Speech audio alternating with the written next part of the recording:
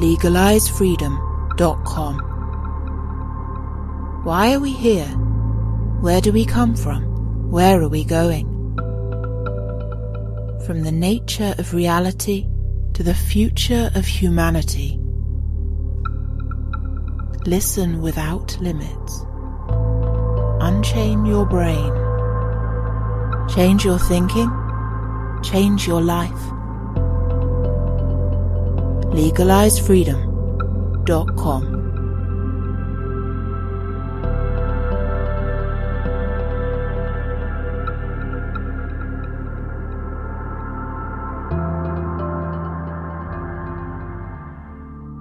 Greetings and welcome once again to LegalizeFreedom.com. I'm your host Greg Moffat and my guest today is Luke Dodson.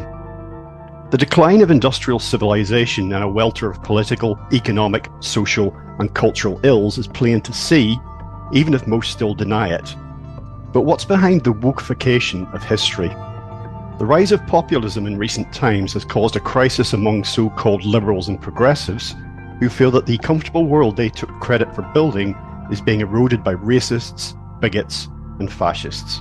But if the underlying mythic structure of your worldview and ideology is based around the idea that future equals good and past equals bad, cognitive dissonance will result.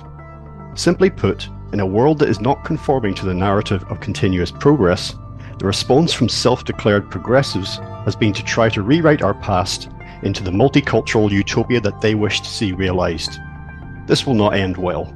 The war on reality cannot be won. Hello and welcome, Luke, and thank you so much for joining us once again on LegalizeFreedom.com.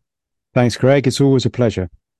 Now, Luke, you and I met up recently for the first time in person in London at a launch events, book launch talk, call it what you will, for Jason Horsley's new book, Big Mother, The Technological Body of Evil, which is, I think, it is most important work to date. Now, there was a lot of topics covered in there that you and I have share an interest in.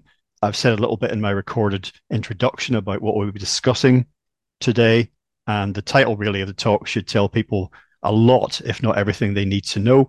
But before we really get started, just tell, for listeners who haven't come across you before, just tell them a little bit about your work. I'm a blogger and podcaster. I've also got a background in music, and my field of study was in literature, so I'm very interested in how language shapes our perceptions of reality and how narratives are formed in the culture. One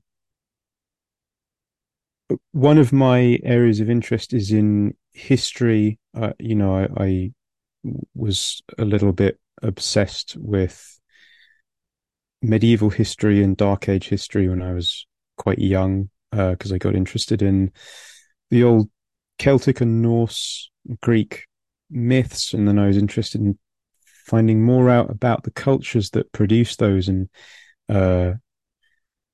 seeing that they had elements of wisdom that perhaps we've lost now, although they weren't utopias by any stretch of the imagination.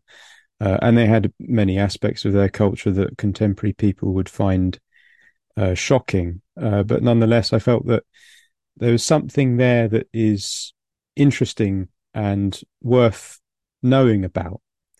And so where I've been going recently with my writing and with my podcasting is talking about the way that our current narratives about history are changing and how they are reflecting aspects, that Jason talks about parapolitics and social engineering. So there's that aspect of it. There is clearly a lot of conscious manipulation of agendas at play, but I also think there's a lot of unconscious movements, in the biggest, most macro, most Jungian sense of that term, that there are things moving within the unconscious. And it's quite interesting to read the contemporary narratives as if they're you're an analyst in the chair in the therapy room, and a client is telling you their dreams and the things that they're dreaming about the culture. can be very revealing. So that's kind of where I'm coming from. Well, the woke rewriting of history, from the title of our talk, really this culture has been about, the contemporary culture, air quotes around progressive, because it's not really what progressive meant in Mm, decades gone by, has generally been about forward movement, and all of these trends that the woke culture exemplifies are positive, and old and unfashionable ideas are receding into the past, and that history is linear in terms of progress. Things were less good in the past, and they're becoming more good as we move forward. The only way is up. Now, that idea is going away on all sorts of fronts, not mm, least, in people's everyday lives, and in terms of economics, politics, and social and cultural trends. But this relatively recent development that we're talking about here is this, amplifying the role of some of these, woke ideas or modern contemporary subcultures that really may or may not actually exist in any kind of tangible reality. That mm, this somehow is something that existed in the past. For me, it's a really interesting development, because if these are all examples of things getting better, for the species, and progressive trends and moving away from, dark age ideas, mm, why this sort of need to rewrite history? Because to me, that just seems like, rather than proving your ideas, they're self-evident, that you somehow need to then point to a sort of overhauled or revised version of history to say that these things are positive, because they existed in the past. Because mm. until recently, it was all about, as I say, the old non-fashionable ideas of the past. And now it's kind of like, oh, well, but the ideas that we're pushing, they're nothing new at all. It's a really interesting development because, as you say, the whole the whole narrative of progress is, a linear upward trend. Um, but what seems to be happening now is that people, particularly in academia, are increasingly appealing to the authority of the past and of tradition to sort of shore up certain ideas. And one of the instances that I found particularly striking and very amusing was a study that came out in 2021, I think, that claimed that a Finnish grave, I think it was a knight or a warrior or some kind of early medieval uh, uh, grave they found, that the person that was interred in the grave may have been non-binary. And I just burst out laughing as soon as I read this, because the the the whole notion of it is completely insane. I mean, the word non-binary had no meaning in any context except possibly maybe certain aspects of computer coding, or I don't know. I don't know anything about computer programming, but I know there's binary code in computers. It had no meaning up until a few years ago, and so then to retrospectively label a grave as containing someone who is non-binary is just the most blatant display of kind of Orwellian propaganda, but of a really strange and petty sort. It's not, Eurasia has always been at war with East Asia or Oceania or whatever, which we're seeing plenty of that as well. But it's just, someone may have been a member of a subculture that didn't exist till about 2015 or so. The whole non-binary idea is one in the mind. I'm not trying to belittle anyone's idea of, what they feel themselves to be, whatever their body is or however they feel, that doesn't represent the true them. But it's just a way of identifying how you feel about these things is a non-binary thing. There's nothing that you can identify by means of archaeology or forensic biology that you can say that someone is non-binary. It's purely just something that they declare themselves to be. And if they're sincere in that, well, knock yourself out. But it's a mental concept. Yeah, yeah, and this is the really striking thing about that particular study, which was that they're conflating several different ideas. So gender ideologues often conflate the medical biological condition that of hermaphroditism, or what is now called intersexed individuals. That is a biologically recognized category that applies to a very small number of people. And in fact, all intersex people are themselves either male or female. Sex is always binary, even for the intersexed people, that they might have genetic traits or physical traits that would be more in common with the opposite sex, but nonetheless, they're never a 50-50 mix. This is something that is really important, and people often don't recognize this, even people who really should know better about these things. So you've got intersex. So the idea was that this Finnish person may have been intersex, which is a really dicey thing to figure out from a grave. I mean, even a standard male or female identification for a skeleton of that age can be tricky. But when you're talking about very, very small signals in someone's biology that would indicate that they had this condition, that's very tricky to pick up from a grave. I want to bring in the work of my friend Stone Age Herbalist, who we talked about in the preamble, because he's a really interesting archaeologist. He's anonymous, and he's got a Substack. He's got a very active Twitter, and he writes a lot about this. At the moment, what's happening in archaeology, and this is a kind of a bit of a side tour, but we can touch on it because it does actually, it's very relevant to the overall topic that we're discussing today. Archaeology is kind of bifurcating into the nuts and bolts world of genetic archaeology or archaeogenetics, which is proving lots of old reactionary theories that were consigned to the dust from years past, such as, you know, the expansion of the Indo-European tribes across Eurasia, all these kind of ideas that got a very bad reputation after the Second World War, being associated with racism, colonialism, imperialism, and all that. They're all coming back due to the advances made in genetic research. What archaeologists have done in response to that is either gone along with the new research or come up with ideological ways to try to subvert it or undermine it.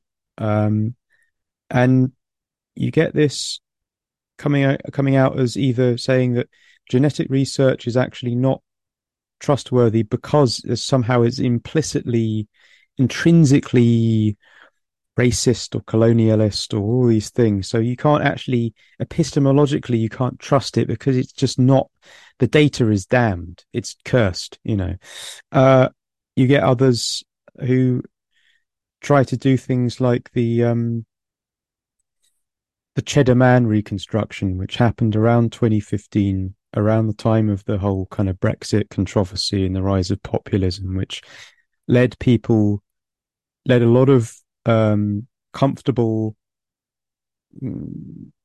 intellectuals, educated people, ivory tower types to start quivering a little bit, because suddenly the unwashed pitchfork waving MAGA hat wearing masses were, surrounding the academy, or so they imagined.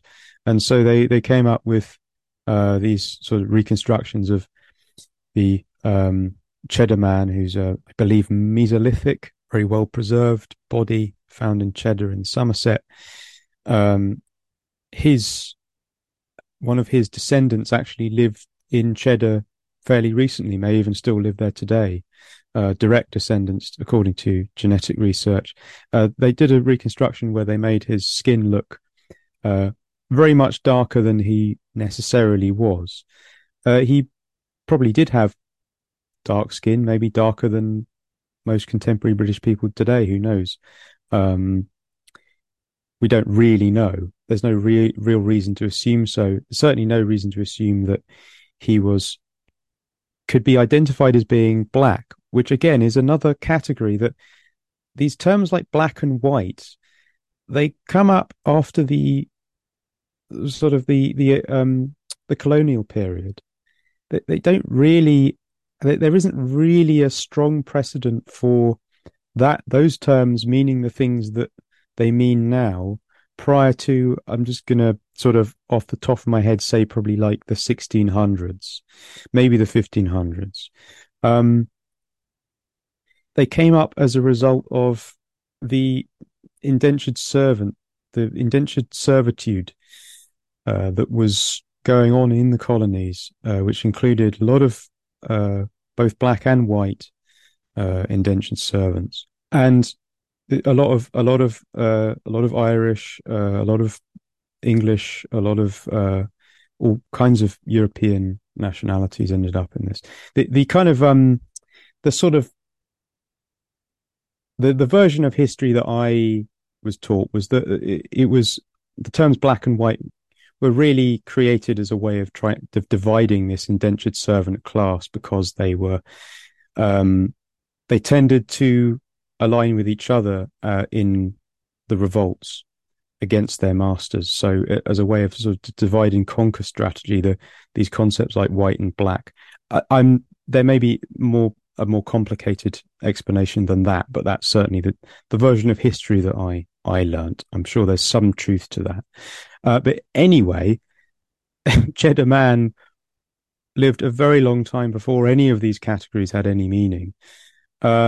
And really, it was a kind of weaponization of archaeological research, I think, to sort of try to undermine what these liberal academics would call the far right, which at the time I thought this is a shaky move, because if it turns out that they're wrong, then they're not exactly going to look like they have a good position.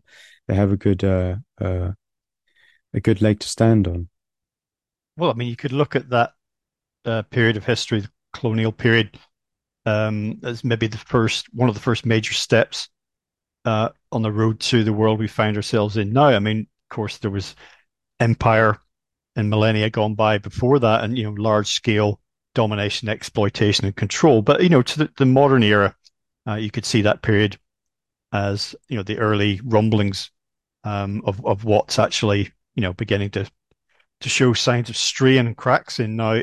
And speaking of black and white, I mean, and divide and conquer, I mean, that's one of the things that characterizes so much of our culture, and what passes for debate now is black and white, not in terms of race or skin color, but just in terms of you're either with us or against us, one side or the other. Lack of nuance, literally a lack of color. It's just one or the other. It's just very, very prevalent. It's like anybody trying to navigate a way between those things is, likely to get dashed on the rocks. Yeah. Well, Jason introduced me to the concept of schismogenesis, which was something that Gregory Bateson, the anthropologist, wrote about. And schismogenesis is where it can happen organically when there's a tribal conflict or an ethnic conflict, and the two opposing groups amplify their differences in response to the conflict. But Bateson, I believe, was talking about it, and certainly Jason Horsley is talking about it in terms of a deliberate process by a faction outside of the conflict that is stoking the conflict. It's a way of trying to prevent people from sharing knowledge, sharing ideas, and pooling together their resources to come up with a more complete and more nuanced picture of what is. So I think that's happening a lot now, certainly. And as you say, that issues are so often black and white, or black or white, and that it's still ethnicity and race are being used and weaponized for that purpose. You know, you can see this on social media and Twitter. You know, you see the sort of um, the different ethnic factions and sort of political factions emerging, and you know, trying to fight for their corner. And you're seeing this a lot now with what's happening in the Middle East. You know, there's you know, one side calling for the destruction of the other side, and the same, you know, all over the place. Uh, it's very difficult to come up with a fairly nuanced picture when you're being invited and pulled into this sort of, well, you're either on this side and all those people are bastards and need to die, or you're on that side and all the other people are bastards, and you know, all this just complete hysteria. And you know, there is something of human nature in there that is like, whenever there's a conflict, you start to feel, you know, what's going to happen to my tribe? What's going to happen to my clan? We're programmed to feel that way. And those feelings are being weaponized quite a bit nowadays, and with some really quite potentially quite grotesque results, I think, you know, particularly with regards to sort of ethnic tensions. I think uh, there's a lot that's being deliberately stoked up. Interestingly enough, actually, just as a side note, a, a BLM regional leader came out in support of the right wing MAGA Proud Boys. And so there's, you know, that's an interesting turn up for the books, where I'm not I'm not of the view that either the BLM or the Proud Boys are anything but both media psyops themselves. But it's kind of interesting to see that one side being played off against the other, but then occasionally individuals within that going, hang on a minute, we actually potentially have more in common with each other than we have with the elites who are trying to play us off against each other. So it'd be interesting to see where that goes. Yeah, it's like, you know, one of your bots has blown a gasket, you know, they're not supposed to behave like that. Yeah. But we shouldn't need anyone to tell us who our tribe is. You know, there's something that you should understand innately and feel. If you got someone who's apparently outside of your so-called tribe telling you this is your tribe, you need to identify with them, then you know that, you know straight away that's not your tribe.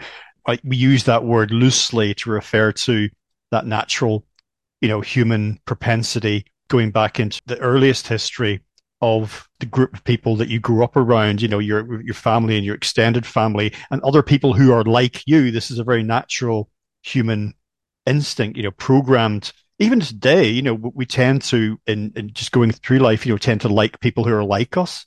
Mm. But no, usually subconsciously or unconsciously, you know, it's just a thing. We like people who like us, and we like people who are like us. Doesn't mean we don't like people who are not like us, but you Yeah. know, you're just naturally drawn. That's the way this thing works, and that probably has roots, as I say, genetic or psychological, unconscious roots going back to the earliest times. But then to be all of this, like we referred earlier to black and white, the divide and conquer, the, you know, the creation of ever more groups and subgroups. It's Steiner's idea of, I see it, you know, his phrase, the war of all against all. That's what it feels like at the minute, you know, more and more subdivision and subdivision, you know, getting to the point where it's just absurd trying to keep track of it. But going back to what you were saying about the recent populist trends characterized with the Brexit vote, the UK voting to leave the European Union, again, flying in the face of what the establishment wanted. Mm. They apparently didn't see that coming, but some of us sitting on the sidelines could have said, you're playing with fire here. This is Russian roulette. You get a 1 in 6 chance of blowing your brains out. Also, the election of Trump, similar idea. There's no way this lunatic is ever going to win the election, and he did. And you mentioned Francis Fukuyama. Well, we both have, you know, the whole sort of end of history and the narrative of continuous progress. In response to this rewriting of the past that we're talking about here, or attempt to do so, for me, it really seems so incredibly futile. A bit like that whole Finnish grave, archaeology. It's really hard to see what this could achieve. I mean, what's the actual point? I mean, is it as futile as I think it is? Do you see it that way?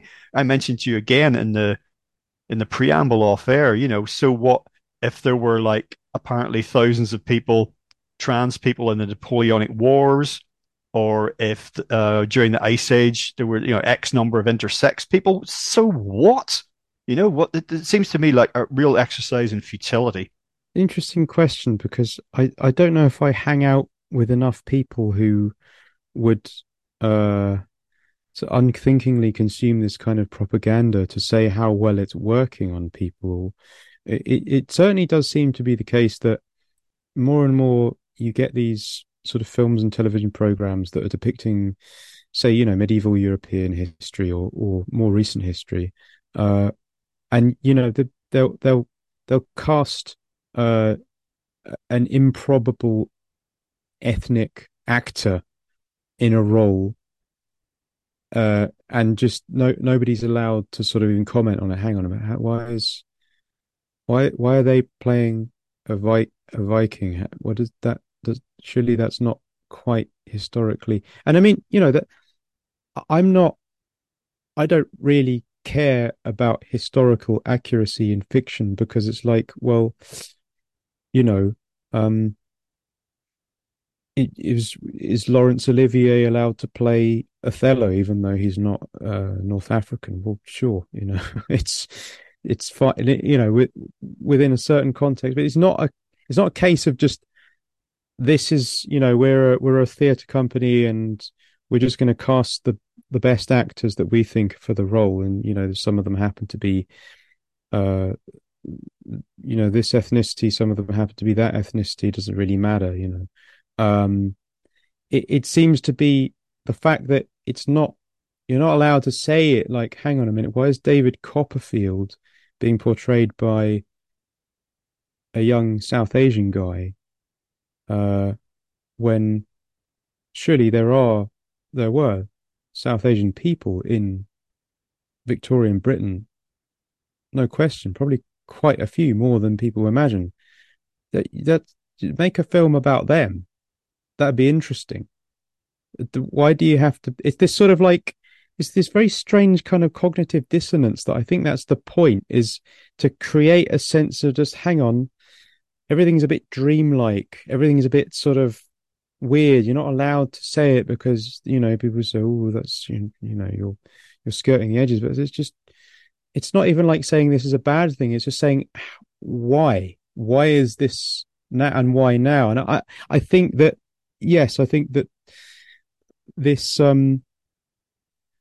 this fracturing that seems to have taken place with the rise of populism, what's behind that? I mean, that I think that a lot of these populist movements themselves are deeply embedded within the same matrix of financial and political relationships that they claim to be opposing. I don't believe that Nigel Farage is a great freedom fighter, particularly. No, he's a finance guy. He's a businessman. Yeah. I mean, he certainly comes from that. Well, nonetheless, I mean, you can make a case that he's a sort of an insider who's become a bit of an opportunist, who's kind of knows some tricks and he's trying to get his way within it. I don't know. I mean, I to be honest, I don't really care. I'm not that interested in in what he gets up to. But there does seem to be some power struggle going on at the moment within the elite. So I think that there is an element of it that's just theatre, but I also do think there is a genuine. The stakes are quite high now, and people like Trump represent a certain faction that not necessarily any better than the ones that they're opposing, but they are a potential threat to some power interest. And so I think that there's a doubling down on all of those things that John Michael Greer very astutely recognized as being the the qualities that our ruling classes like to imagine they have as the justification for them being on top. So he explains this in The King in Orange very well, which is that our sort of liberal managerial elites, they like to think of themselves as being the most enlightened, the least racist, the most tolerant, or the most inclusive, even though they're not really, they're just as bigoted as anyone else. But they like to imagine, they tell themselves and the rest of us that story. And so they're doubling down on these, increasingly insane woke ideas like, let's get a drag queen to wave some sex toys around in a school in front of little children. And they all go, yes, this is very good and very progressive, because that is their signaling to the rest of us that they are so much better, that they can see the enlightened wisdom in that. But yeah, I mean, going back to something else that we were talking about, which is that the fear that perhaps the future isn't all it's cracked up to be. And then maybe we have to look to the past for the justification for our narrative. In fact, it was always like this, there have always been Cheddar Man was not just black, he was non-binary or something like this. And all of these sorts of ideas that establishing a continuity rather than a linear upward progression now. Perhaps that's an indicator that the myth of progress is collapsing. I don't know. It'd be interesting, though. Well, it's worth pointing out that we talk about, these elites being so-called, thinking themselves as tolerant. All tolerant really means is actually putting up with something you don't like. I hear this quite a lot. People saying, "Oh, we're such a tolerant society," or "This institution is very tolerant," or blah blah blah. And yeah, putting up with something that you dislike is, some kind of stoicism, but it's not really an acceptance of the validity or value of that which you're tolerating. Sometimes we will tolerate the cold until our heating system is fixed, that type of thing. We will tolerate hunger until food arrives in the shops again, that type of thing. But it's interesting talking about this projection of current trends, onto the past along the lines that you've been talking about, because it's almost like, all of this diversity, again in air quotes, that we're enjoying now, increasing diversity. I would just call it division more than anything else.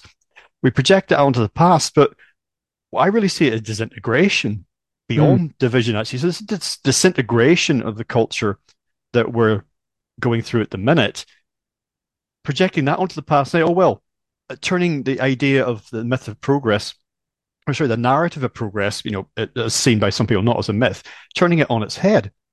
Rather than saying, the past was whatever, great achievements there were, we're still, the only way is up. We're moving forward all the time. It might be a rocky road, but we keep moving up. Now what's being said, this, unconsciously being said is that the disintegration that we're seeing now, that's presaged in the past. You see what I mean? So it's almost a strange way of saying, if it was said in bold terms, it would be, things are bad now, but the past was just as bad. So, how does that sound, set against the overarching idea of eternal progress? Well, it sounds to me sometimes when I hear people telling themselves things like, the city they live in, it's just the same as it's always been, whatever it is. It can sound to me a bit like what the young kids on the internet are calling these days a cope, which is they've turned the verb cope into a noun. A noun? Yeah, I'm thinking I've got that right. It's been a long time since I studied English, guys. It's a bit rusty, but cope is a noun, and what it means is a cope is a way of shoring off an unpleasant reality. That concludes part 1 of our interview.